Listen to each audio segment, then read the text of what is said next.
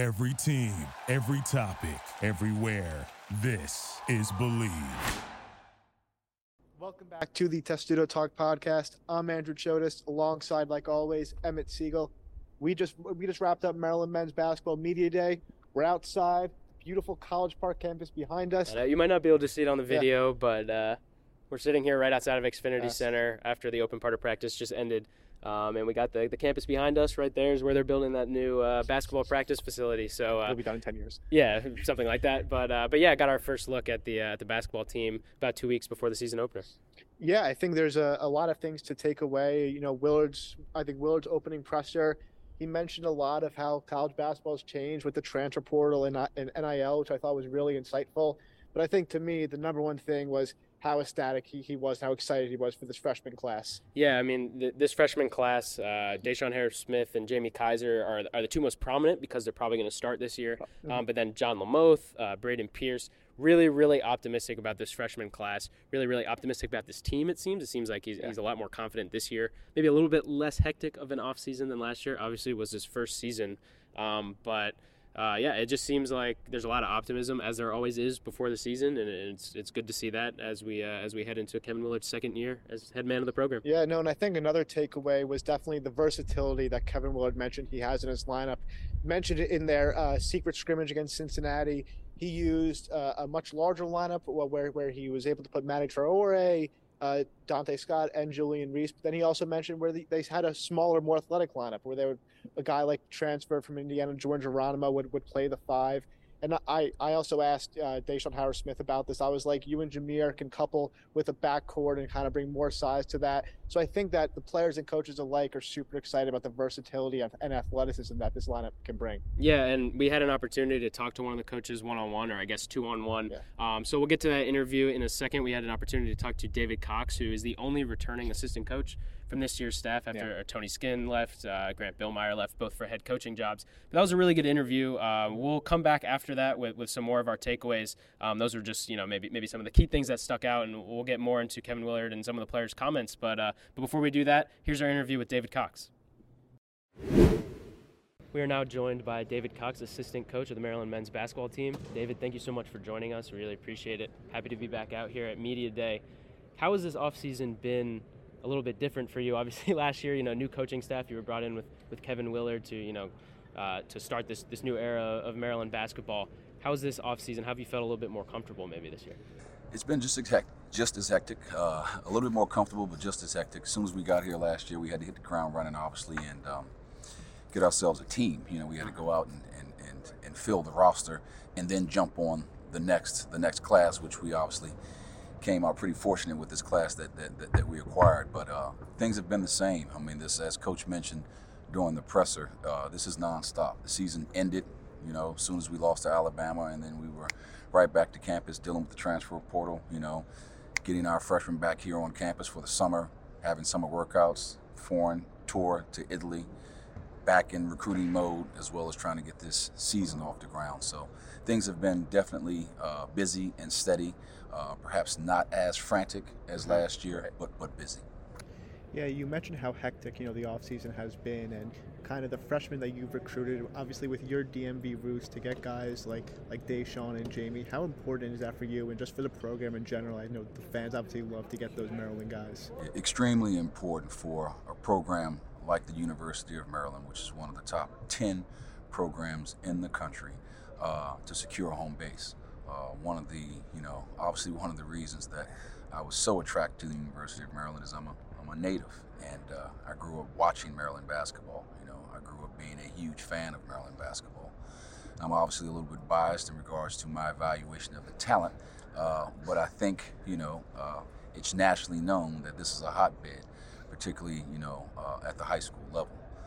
So if we have that talent here, one of the top 10 programs in the country, we should be able to secure that talent. Now, in regards to this freshman class, I have to give credit where credit is due. We had another assistant coach here last year by the name of Tony Skinn, who is now the head coach of George Mason, who, along with me, conquered this task of, getting a Paul VI kid, of getting a Bishop Ireton kid, obviously Jamie, who ended up going to IMG, of going into Baltimore and getting the St. Francis kid. That was kind of our collective vision and our collective mission. But not to be forgotten, Tony Skinn played a huge, major role in that. And now that we have Mike here, who I've known for, 30 plus years, I feel that we'll do the same. Well, that was going to be my next question. I know that you said that you grew up around here, but you also grew up, from what I know, with Mike Jones, essentially, good friends going way back. What is your relationship like, and how cool is it to be coaching with him now? No, it's awesome. I mean, just imagine that at 13 years old, we were playing AAU basketball together, for a local travel team, a pretty good local travel team that competed nationally. And then we competed against each other for 4 years in high school. We're the same age, we're in the same grade. So he went to DeMatha, I went to St. John's, so we competed against each other there for 4 years. And then he ended up attending Old Dominion, which was in the Colonial Athletic Conference.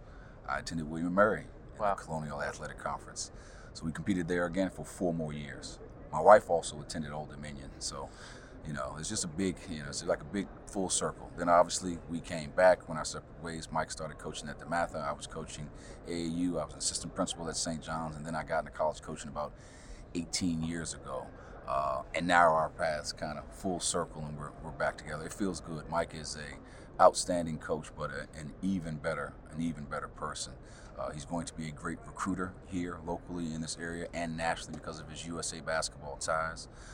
He's going to be a developer of talent and a developer of young men. So he fits our culture. He fits our needs here, and I'm excited about having him here. Yeah, kind of to expand on that question, just I guess, it's year 2 of the Kevin Willard era. How do you feel like the relationships among the staff have developed and building that culture? How do you hope to kind of have that this year? Well, everything starts from the top, so I've got to give, again, credit where credit is due. Coach Willard is a mighty good coach, but I think where he's elite at is he runs this place like a business. He is the CEO. He is the chief executive officer, and there's a trickle down effect because of that. We're very professional in our approach as assistant coaches. We try to be very efficient, try to be very organized, try to be very on top of things because that is the manner in which he operates. And then it trickles down to our players. And now after 1 year, not to mention the success of winning, we have begun to establish ourselves and establish our culture. We have to continue to build on it, but I think we've brought in the right players to help continue to build in that culture. And as I said, everything starts from the top. So Coach Willard runs this program the way the program is supposed to be run, which is why I think we have some major success coming in the near future. Well, speaking of bringing in some new players, I know with the transfer portal and the way the windows work out, players can enter the portal before or during the NCAA tournament.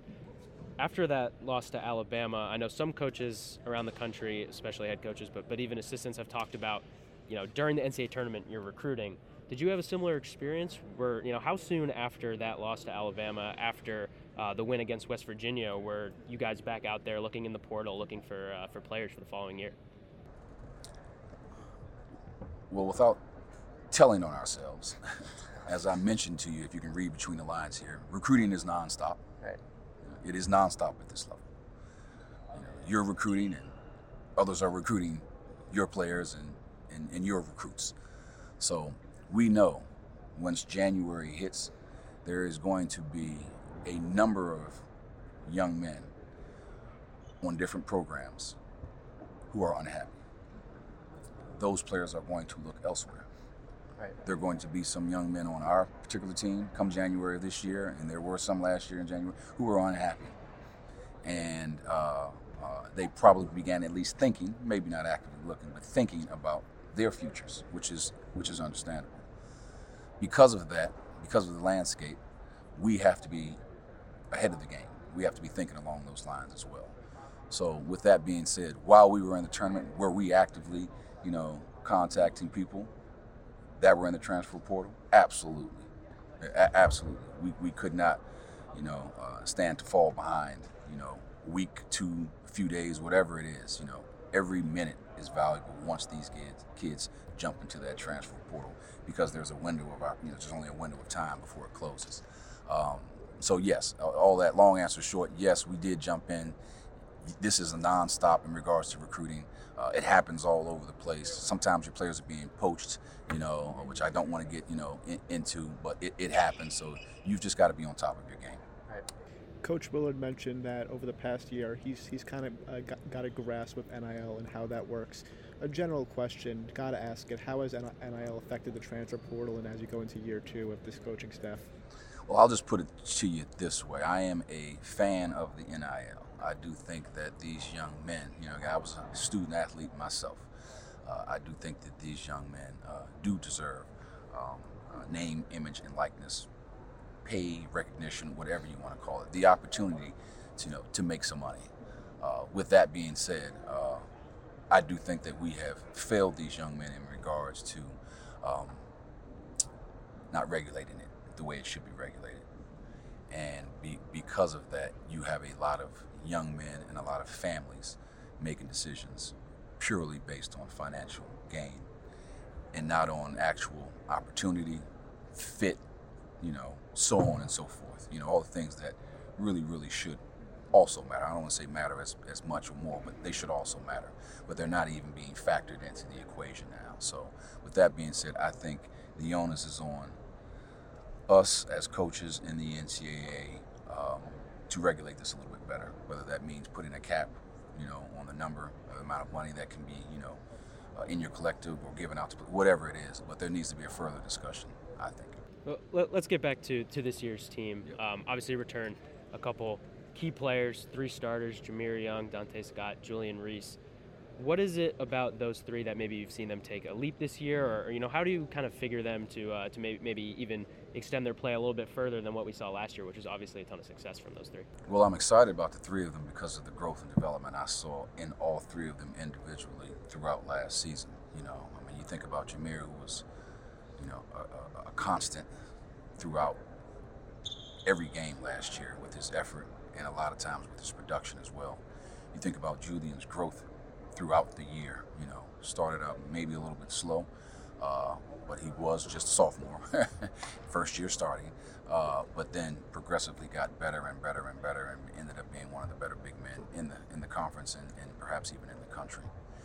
And then although, the numbers don't necessarily indicate that Dante had his best year last year, he was still also a constant for us. His effort on defensive end improved. His defensive ability and production improved, whether it was getting deflections or blocking shots or what have you. We know that he can make a shot. We know that he can score the basketball. So I'm expecting a big year from all 3 of those guys, pretty much based on what I saw last year as far as their willingness to be coached and their growth and their development. Then we had a solid summer. We had a great trip to Italy where I thought the guys bonded and they really showed off their leadership abilities. And thus far, they have continued along those same lines. So do they have to continue to make strides? Absolutely. But I'm excited about the direction that they're heading. Yeah, for a lot of college programs in a first year of a coaching staff, we often see they bring energy, kind of establish a new culture. But there have been times where maybe the second year there's a bit of a slump. How do you guys ensure that you continue to grow in success? Kevin Willard. We'll just start right there. Everything starts from the top. He runs the program the way he runs the program, which is very efficiently, top notch. There will be no slippage. Not with that man in charge. He's a stickler. He's a developer of talent. He comes in every day, with a focus, a desire to get better, and that again. That trickles down to our players, particularly to our upperclassmen. They know what's expected. And I think we did a good job of bringing in guys, as I mentioned earlier, who fit our culture, who also love to play the game, who love being in the gym, who want to be coached. So I think with all of that in place that, it could possibly happen. Yeah, I know what you mean in regards to those second-year slumps, but I don't believe it'll happen under a Coach Willard coached team. Now that we're firmly in the preseason, and we'll let you go after just a couple more questions.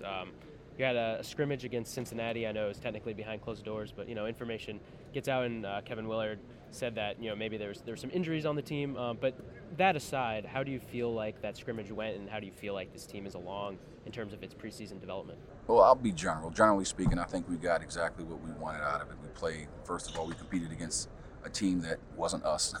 We got some live bodies, a very big, a very physical, a very athletic team. They'll be in the Big 12 this year. So that part was good. They put us in some situations where we haven't actually, gone over or discussed even during practice, which happens. So we've got some good film on that. Those guys were able to get the jitters out, some of the younger guys. I thought our older guys, the three that you just mentioned, I thought they were very, very comfortable out there. That helped relax everybody else. They also played very well. They were very efficient, very productive while they were out there on the floor. But we've got a lot to work on. Like we've got a long way to go. But it was good to kind of get out there, get a feel for what they bring to the table individually, collectively, get back into the film room, and then today get back on the practice court. Yeah, Coach Willard mentioned with all the new players, the lineup has a lot of versatility. You can kind of play big, kind of play small. How does having that versatility kind of help you in the Big Ten? Well, it certainly helps in the Big Ten because of the size and the athleticism and the depth of all the teams and the different styles of play. So with our versatility, maybe we'll be able to hide a couple guys if we need to hide them. Maybe we'll be able to throw in a guy that hasn't played a whole lot because of what he brings to the table, in regards to the matchup to this particular team. So it just gives you options. You know what I mean? And the last thing you want as a head coach is to have limited options when you need either bodies or you need size or you need a versatile defender or you need a shot maker. So we've got all those pieces. Our collective goal now as a staff is to put it all together. Make it work, make it flow, and build chemistry. Last question before we let you go. Thank you so much for your time. Got to ask, you guys went to Italy. Favorite non-basketball memory from that trip? Oh, wow. Favorite non-basketball memory. I mean, I'm just trying to go from city to city here. There were some good ones. I would have to say going to Lake Como. Just unbelievable. And we are taking the boat tour, and they're pointing out, George Clooney's house and things of that nature. It was surreal. It was absolutely surreal. I would never have imagined myself being from this area. You know what I mean? One day having the opportunity to tour Italy the way we did, and now it was an amazing experience. I was fortunate to be able to bring my wife with me. So we both enjoyed that boat ride. She probably enjoyed them pointing out George Clooney's house a little bit more than I did, understandably so. But no, it was really nice. Well, David Cox, thank you so much for joining the show, and best of luck this season. I appreciate you guys. Thank you. Thank you again to David Cox for giving us his time today. Really good interview. Interesting perspective as the only returning assistant coach on this staff with head coaching experience. And I thought he had some really insightful things to say, really honest, gave some good answers about some big picture things and about this team in particular. Was there anything that maybe stood out to you that he said that maybe stood apart from the others? Yeah, I'll start with the team in particular. I believe you posed a question about the returning core with Jameer Young, Dante Scott, and Julian Reese, and he seemed really enthusiastic about the next step that core can kind of take with that experience and kind of keep the sustained success. Because I also asked, obviously, in the first year of Kevin Willard, a lot of energy, a lot of, kind of establishing a culture, obviously brought the fan base kind of back, but I was wondering, are there any thoughts of maybe a sophomore slump? Can they sustain this? And I think he mentioned that the core of those three guys are a big reason why that culture is going to stay in place and they can have continued success. Yeah, and Kevin Willard mentioned those three guys, talked about Dante Scott, thinks he's going to have a breakout year. We'll see. There's been we're a couple years straight running, I think, of Dante Scott having a breakout year. The jokes were always that Hakeem Hart gained another inch every year. Maybe Dante Scott having a breakout year is the new one of those. But yeah, I mean, having Jameer Young back, having Julian Reese back, and having Dante Scott back, you get three starters who were integral parts of the team last year who are coming back with that experience. Two of them are graduate students. One of them is a junior now who, his development last year, we saw it was night and day from the beginning to the end of the season. I'm talking about Julian Reese. Those guys are definitely going to lead the team. I thought the most interesting, in my opinion, answer that David had was when we were talking about the transfer portal. Yeah. And when we were talking about during the NCAA tournament and even before that, during the regular season, about how with the window and when players can enter the portal, how he and the rest of the staff, they had some players in January, he said, that were already thinking about entering the portal in January. He wasn't going to tell on himself, but it's pretty obvious, players start reaching out, coaches start reaching out before the season's over. It's such a grind being a college head coach and being a college assistant coach these days. There's no days off. Kevin Willard in his press conference talked about the night after they lost to Alabama.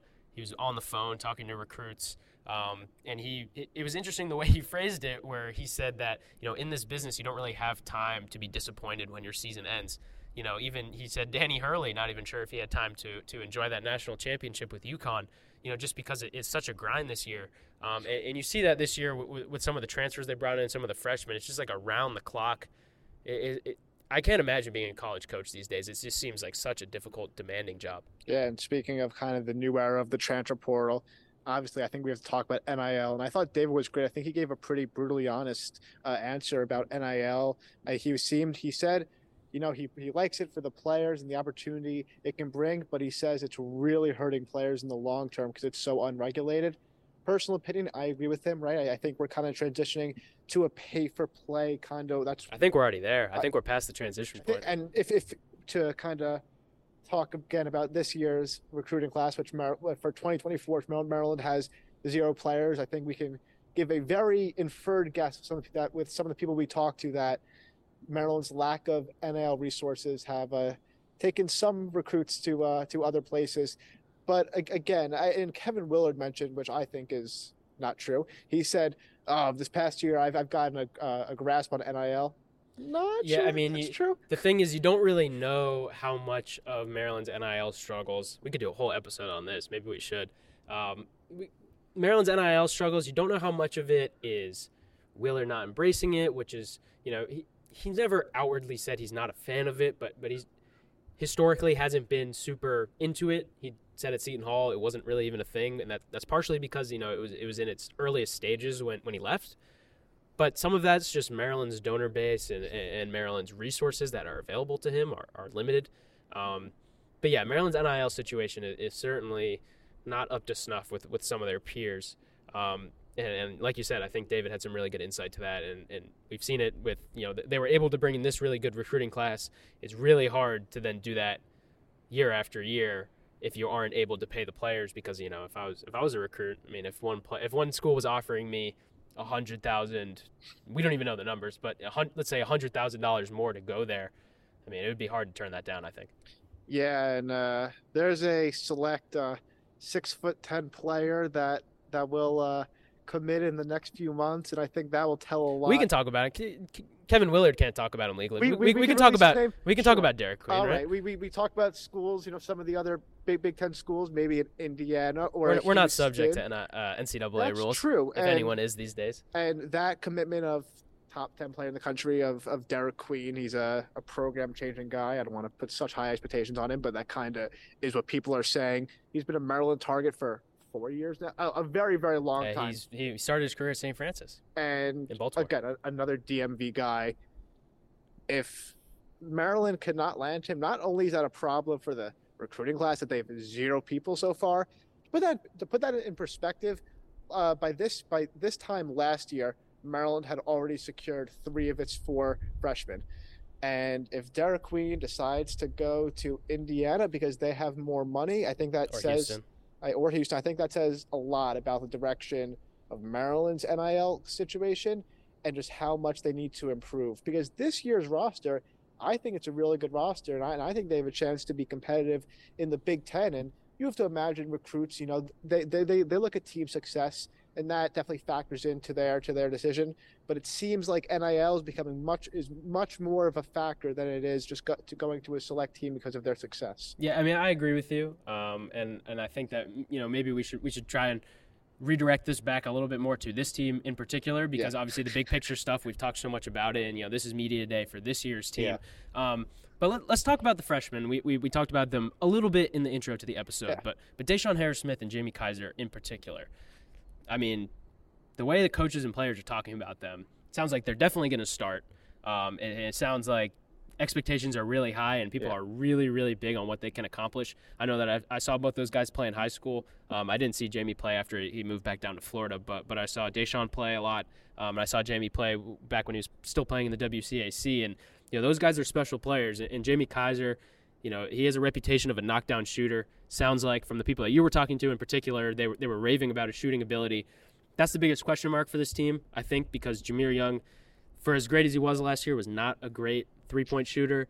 Deshaun Harris-Smith is more of a slasher. He plays more towards the basket and uses his size. He's 6'6".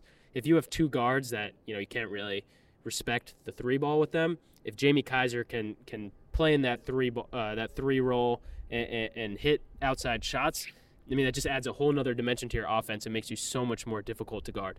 Yes, we'll start with DHS. First thing is that speaking to Jameer Young, he basically gave it away. He mentioned, the backcourt with me and Deshaun has the potential to be something special. Kind of how their skill sets really mesh. DHS a much bigger guard. Jameer Young more, runs the floor a little bit. And then speaking to DHS himself, he was sitting next to Jamie Kaiser, a kid he's known for, I think, 5, they 8. played. We did an interview. It's way deep in the podcast feed if you want to scroll down there. But we did an interview with Jamie in the late spring, early summer, and he was talking about how far him and DHS's relationship goes. I'll say this: from what we've seen, heard, DHS. I mean, he was one of the top recruits in the country. I think he has a really good chance to be the best freshman in the Big Ten this year. And moving on to Jamie Kaiser, and again, like I was saying, he was sitting next to DHS, and the first thing DHS says is, "This kid, one of my best friends, roommate, he's the best shooter within the team, and I think he's one of the best shooters in the country." Obviously, that's far-fetched. Wow. But from what we heard from Willard and Jameer, it does seem like Jamie Kaiser is the best shooter on this team. Probably, I think it looks like right now he'll probably get a starting role. I think a lineup, and this is from what we've kind of taken away from Media Day. Tell me if you agree with this. Starting lineup right now looks like Jameer Young, Deshaun Harris-Smith, Jamie Kaiser, Dante Scott, and Julian Reese. Yeah, I think that's a pretty good bet. I mean, the only other guy that I can see maybe creeping into that starting lineup, and we could talk about him as well, is Jordan Geronimo. Yeah. I would probably give the edge to Jamie Kaiser at that 3 spot, but yeah, Jordan Geronimo has also gotten rave reviews. Yeah. At Indiana, he didn't play too much. He was injured. He was playing behind like Trace Jackson Davis. Who's ever going to play in front of that guy?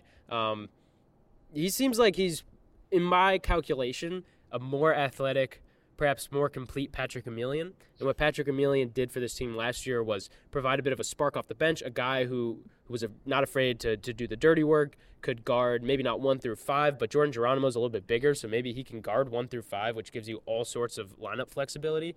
He seems like the kind of guy that, maybe a 6-man, maybe even in that starting role, that can play a whole variety of positions for you and really open up what's possible for this team if you have a guy like that can do it all on the defensive and offensive end.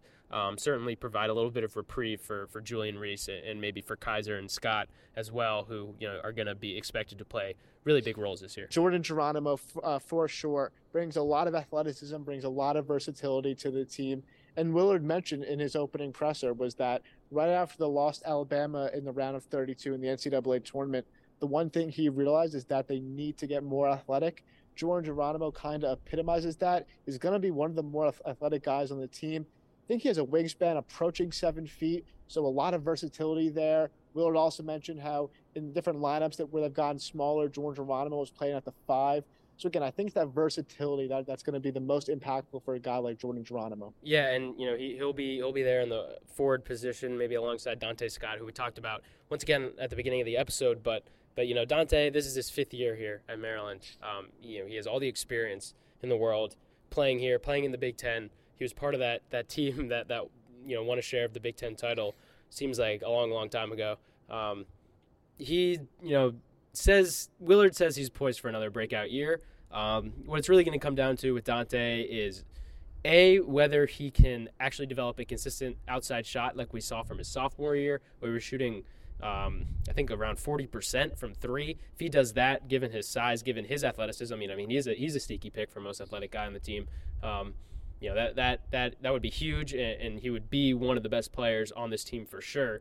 But also just like if he can play perhaps a little bit different of a role than what you saw last year, where it felt like you pass the ball to him in the post, and he has that good hook shot that he really favors, especially with his right hand, but it just felt like sometimes he would dribble way too much, and my biggest concern for him is just kind of falling back on those bad habits and maybe eating up a lot of the shot clock, especially when you have a bunch of playmakers around you. He seems like, it's weird to say this for a fifth-year player, but kind of the X factor of this team. If you get really good Dante Scott, this team could be really, really good. If you get the same Dante Scott that maybe we saw last year, even though he was playing hard and everything, but if you get the same Dante Scott on offense, I should say, and sometimes with those defensive lapses that we saw last year, then you're kind of probably looking at a pretty similar team from last year. Yeah, we've talked a lot about this roster. We think the guys who can be impactful. I think the last guy we need to talk about, preseason All Big Ten selection, who seemingly got better throughout the year last year, in Julian Reese. Yeah, Julian Reese, like I said, his development from the beginning of last year to the end was unbelievable. Yeah. Before we really got into conference play, or at least deep into conference play, in the earlier stages of the season when it started to heat up, it looked like he was a freshman, and that's what Kevin Willard called him last year. He said, I'm treating this as Juju's freshman year. And then you just saw by the end of the year, he was one of the most productive bigs in the conference, maybe one of the most productive in the country. He seems poised for a breakout year. There's a lot of hype around him. His shot, there's been a lot of conversation about his shot.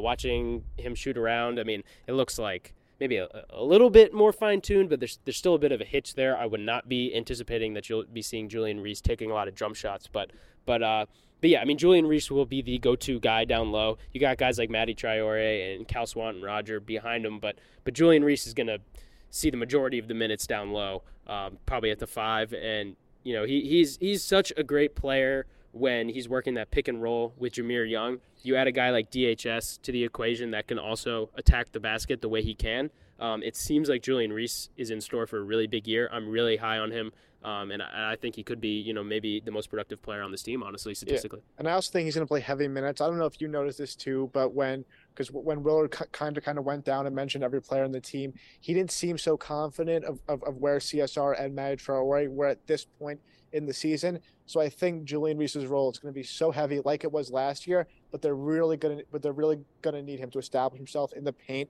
And we also laugh, like you laughed at his shooting, but he does need to improve his free throws pretty tremendously. This was a guy, he's going to get fouled a lot, and every point matters. And it's just going to be, with how competitive the Big Ten, you're going to need to do so many things right. And if Maryland can do a lot of the little things right, their roster is skilled enough, I think, to compete in the Big Ten and make some noise as the Big Ten tournament comes. All right, put yourself on the record right now. Where do you think this team will finish in the Big Ten standings? In the regular season? In the regular season standings heading into the conference tournament.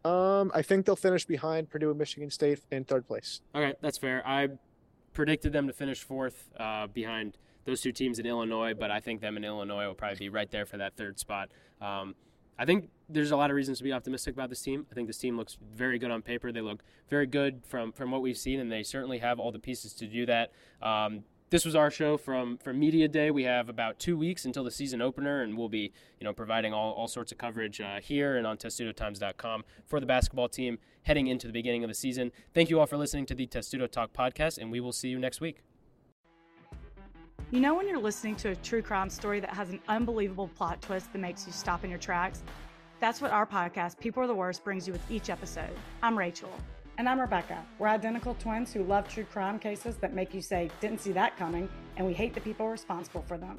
Listen to People Are the Worst now on Apple, Spotify, or wherever you get your podcasts.